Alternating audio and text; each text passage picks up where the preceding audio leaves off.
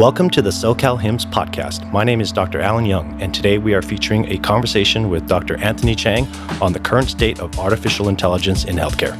Dr. Anthony Chang is the Chief Intelligence and Innovation Officer for the Sharon Disney Lund Medical Intelligence and Innovation Institute at Children's Hospital Orange County. Dr. Chang attended Johns Hopkins University for his Bachelor of Arts in Molecular Biology prior to entering Georgetown University School of Medicine for his medical doctorate degree. He then completed his pediatric residency at Children's Hospital National Medical Center and his pediatric cardiology fellowship at the Children's Hospital of Philadelphia.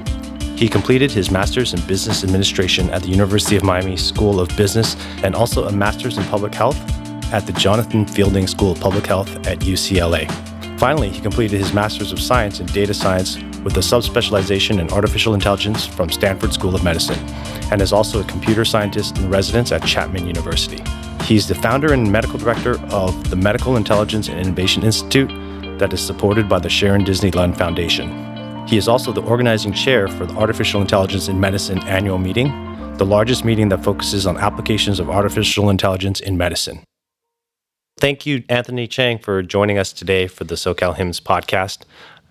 Want to go ahead and get started and have our conversation around the current state of artificial intelligence in healthcare. And want to first ask you, really, what prompted you as a physician to start down the path of learning about and becoming really an authority on artificial intelligence in healthcare? Well, I'm still a student of artificial intelligence. The more I learn, I realize the more there is to learn, and but it's a good thing. It's a lifelong journey, as you know. So I think it was the combination of several things. One is having always been interested in data and statistics and have taught it. The second is realizing that debates and controversies in my field and other fields are decades long without a resolution of any kind in terms of finding the answer. So frustration with not knowing the answer to questions that people have been asking for a long time. And then thirdly, I think the epiphany for me was when IBM supercomputer Watson beat the human contestants on Jeopardy. I'm sure other physicians also saw this resource as a potential for something that would be shifting the paradigm in the practice of medicine. So those three things combined, I think, prompted me to go back to school and get the education I needed to really appreciate all the nuances and sophistication of data science and artificial intelligence. That's great for people out there who are interested in exploring more around artificial intelligence. There's kind of a whole, plethora of activities and different organizations that are starting to promote artificial intelligence. There's degrees, as you've mentioned, that people can pursue. But what I'm interested in is really, how did you decide, given your roles as a physician as well, how did you really start to pioneer projects or get involved in organizations utilizing AI? And how has that journey been in terms of working with non-physicians, working within healthcare systems? If you could talk a little bit about the challenges there and what really motivated you to try to build artificial intelligence into what you do on a day-to-day basis.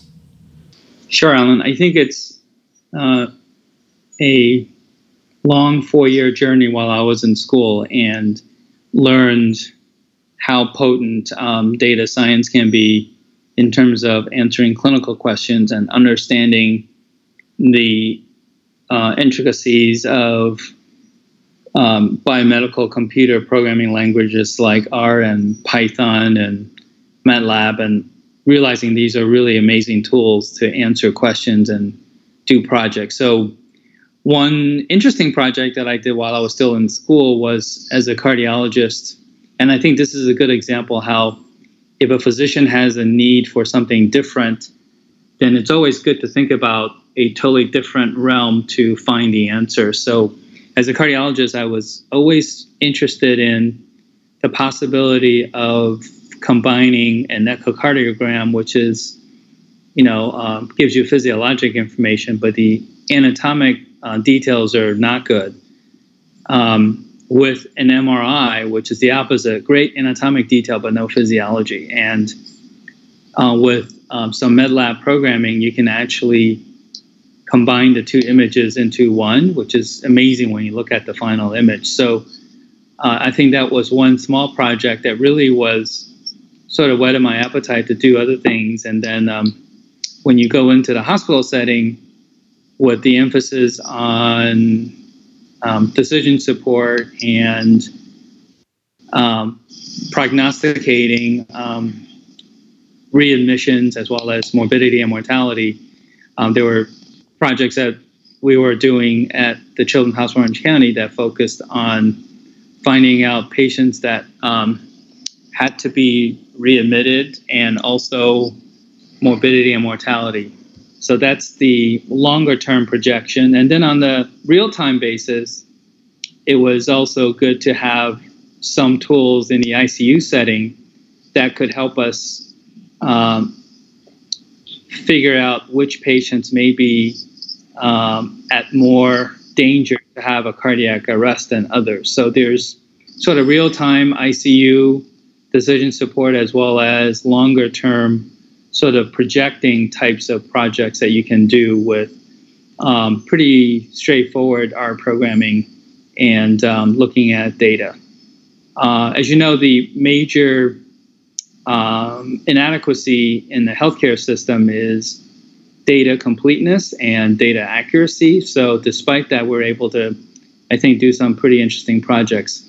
One of the things I'm most excited about is right now trying to form a data dyad or what I call a learning system. But I think once you have data from more than one hospital, then it becomes essentially the beginning of a universal learning system when you share data and then ask questions and do data science on that data. So I think there's some really exciting possibilities. Of course, the rage right now is in radiology and other medical image intensive fields like pathology and dermatology and ophthalmology, and also my field, cardiology. So there's a lot of interest in deep learning and looking at medical image interpretation. But I think, this is only the beginning, the tip of the iceberg. I think a lot more exciting possibilities will arise when we realize that artificial intelligence is much more than deep learning or machine learning, much more than medical image interpretation, and actually even more about helping the clinician see the signal in the noise with all the methodologies that are available. Yeah, that's a great point. And I really want to understand a little bit more about the success you've had at your organization of getting them to embrace some of the projects that encompass artificial intelligence. And you mentioned a number of different specialties, and we've seen the rise of artificial intelligence solutions in radiology, dermatology, pathology, pharmacology, even orthopedics as well. And many of these specialties tend to promote or advocate for solutions that really help clinicians enhance their workflows or drive efficiency or give them some clinical decision support. But the challenge has always been healthcare is becoming very, very cost focused. And so can you share with kind of the listeners how they can go about within their organizations to start to plant the seeds of getting artificial intelligence projects adopted, accepted, and scaled across, either the hospital or even a larger health system? Sure. I think one should look at a portfolio of data science and AI-related projects and figure out, between the clinician and the administration, what the likely return is and what's the likely timeline. Because some of the projects are going to yield great clinical benefit, but not necessarily in terms of dollars. And then there are other projects that will yield, dollars saved. And I think an example of a project that would yield clinical benefit, but perhaps not, at least in the immediate future, a lot of dollars saved would be something like a sophisticated deep learning algorithm for medical image interpretation in the radiology suite. I think that would be an example where you have to slowly build a cost savings, because essentially it adds to the accuracy of the interpretation. But as you know, you don't get paid extra for more accurate interpretation. So, but where it can help is potentially you can have an AI, sort of robotic process automation project that will be sort of like a sophisticated chatbot that can essentially cut back on the radiologist's time doing very mundane administrative tasks, like looking up things or searching for things. So I think that would be man hours saved, or the radiologist can be freed up to do other things. So, I think it's best to have a portfolio of projects and sort of find a sweet spot, particularly between yielding clinical benefit and at the same time save dollars. And I think in terms of saving dollars, I think one really good area right now is the RPA, or the robotic process automation area, because that's essentially allowing automation take care of a lot of the very mundane human performed tasks right now that are repetitive and that are time consuming, but can be easily replaced with an algorithm. So things like finding authorizations and looking up things that can be done automatically can save man hours or woman hours and get rid of some of the really mundane part of people's jobs, and hopefully make but the people that are doing those tasks right now make their jobs more interesting. So it's cost saving and maybe retention for the benefit of the people doing those jobs right now. Yeah, there's definitely opportunity to drive efficiency in that area. And a lot of the things we've read about recently among our physician colleagues is around burnout and the need for tools and solutions to decrease the administrative burden, to allow clinicians, nurses, physicians, and others to focus on providing quality care and focusing more on outcomes and engaging patients versus creating unnecessary work for them. So definitely want to continue to look at solutions that will help drive that. One thing I've noticed here in Southern California is the rise of a lot of innovation, startup, or kind of investment arms, such as the Cedars-Sinai Accelerator powered by Techstars.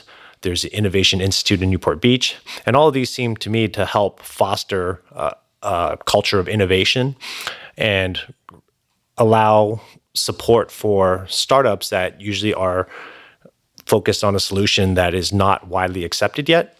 And wanted to get your thoughts and experience on working alongside or within these organizations. How can other health systems really take advantage of the types of work being done and supported in these innovation institutes? And can we use that and really share knowledge to identify solutions that could be used on a more population-based approach? Are you asking that question in the context of AI or just in innovation overall? Yeah, we can talk about innovation overall, but then you can take examples from your experience using AI, because a lot of companies now, if you look at the numbers, the amount of kind of investment in artificial intelligence is continuing to rise, and startups have started to really put AI technologies as one of the cornerstones of their solutions. And so how do these innovation institutes or accelerators really drive a little bit more success for them to survive and scale? Well, I think there's right now quite a conundrum with AI and innovation and how to achieve both better utility of physicians' talents as well as yield a return on the investment. So I think we're all trying to figure that out. I used to think innovation and intelligence are two separate realms, but last few years, really obvious to me now that the two are intertwined like the strands of a DNA. You can't do a lot of cutting edge innovation like AR and augmented reality and VR or virtual reality, as well as 3D printing and all of that without a sophisticated algorithm. At the same time, you can't do artificial intelligence without a really creative, innovative mindset to sort of design think your way into solving problems. And I think I think a smart institution would look at both of these new resources as ways you can create and design an elegant solution to a very, very difficult problem. So I think the near future and in the distant future, I think there are going to be more and more solutions as use cases come forward to look at a intelligent way to solve an old problem, which I think we all could use. If you look at the U.S. economy with $3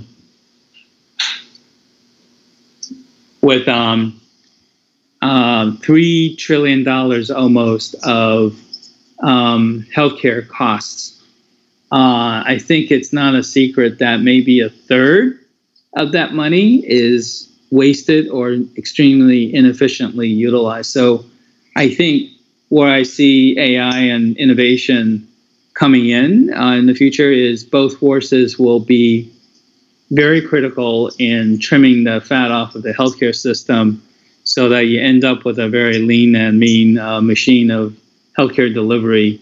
And because humans aren't doing a good job, I guess.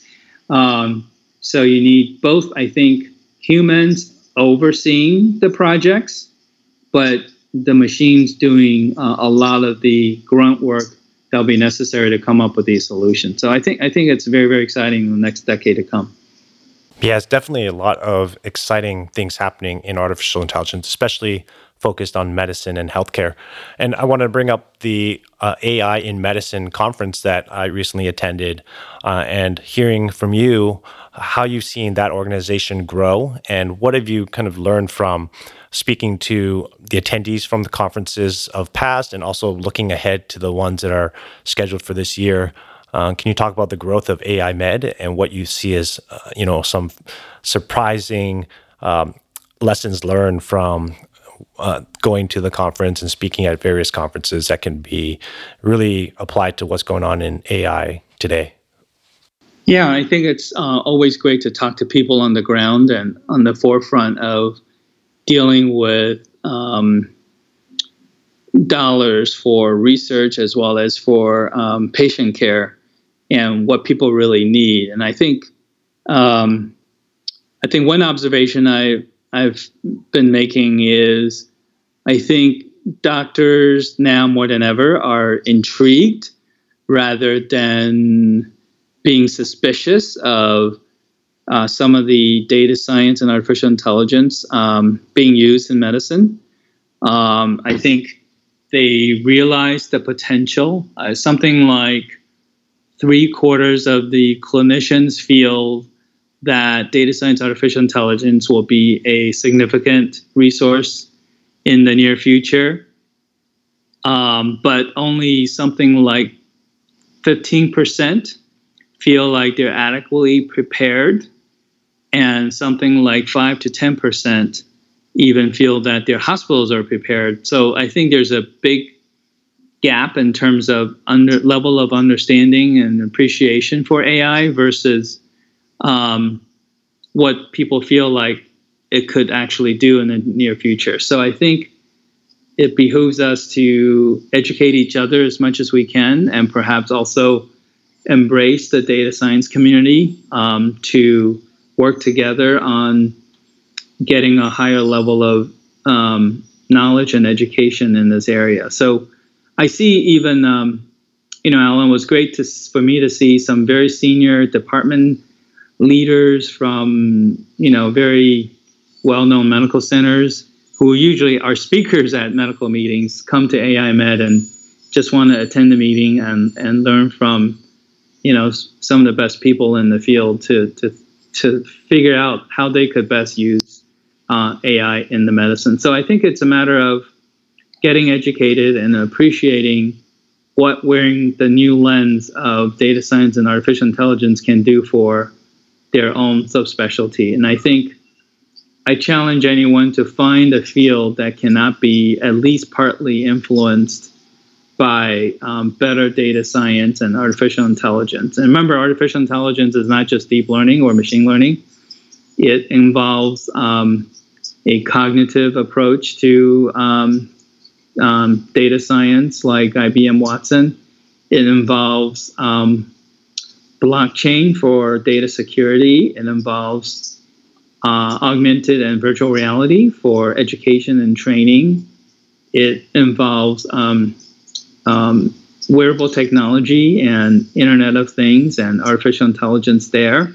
So it's a very, very wide range of possible new tools and methodologies that can really help the physician. And as you aptly pointed out, physician burnout is at a as high a level as I can ever remember. Something like close to 90% or more of clinicians are either neutral or unhappy with their jobs. 2 out of 3 physicians no longer recommend medicine as a career, which is especially troubling for me. So I'm hoping that AI in medicine, or AI Med, is not solely a series of meetings, even though it's international this year, but a movement that will sustain a higher level interest in medicine for us and as well as for the future generation. And you mentioned that AI Med is going international this year with conferences in Europe and Asia. How important is it to have collaboration and communication across borders to really identify solutions and new innovation around artificial intelligence to impact healthcare? Can you talk about your experiences speaking abroad or going abroad and what you've learned from other countries? Yeah. Well, it's a lot of fun for me to go abroad because I'm Stanford educated and trained, so we tend to be very influenced by deep learning and other places, other epicenters around the world are perhaps less so. So in Europe, for instance, I just got back from Stockholm this past week. And in Europe, the artificial intelligence meetings are just as much about sort of the traditional artificial intelligence methodologies, like knowledge representation would be one kind of sort of older school artificial intelligence, and they're still, I think, very educated in those areas. When you go to China and parts of Asia, there's more a balance towards robotics and facial recognition and other types of utilization for artificial intelligence. So I really learn a great deal going to different places around the world and learning what they're doing with artificial intelligence and specifically AI in medicine and healthcare. I'm actually going to write a piece on use of artificial intelligence in medicine around the world. It's really great synergy when we go to a different site and learn from them what they consider a good use of artificial intelligence medicine. I'll give a real example, on the ground example.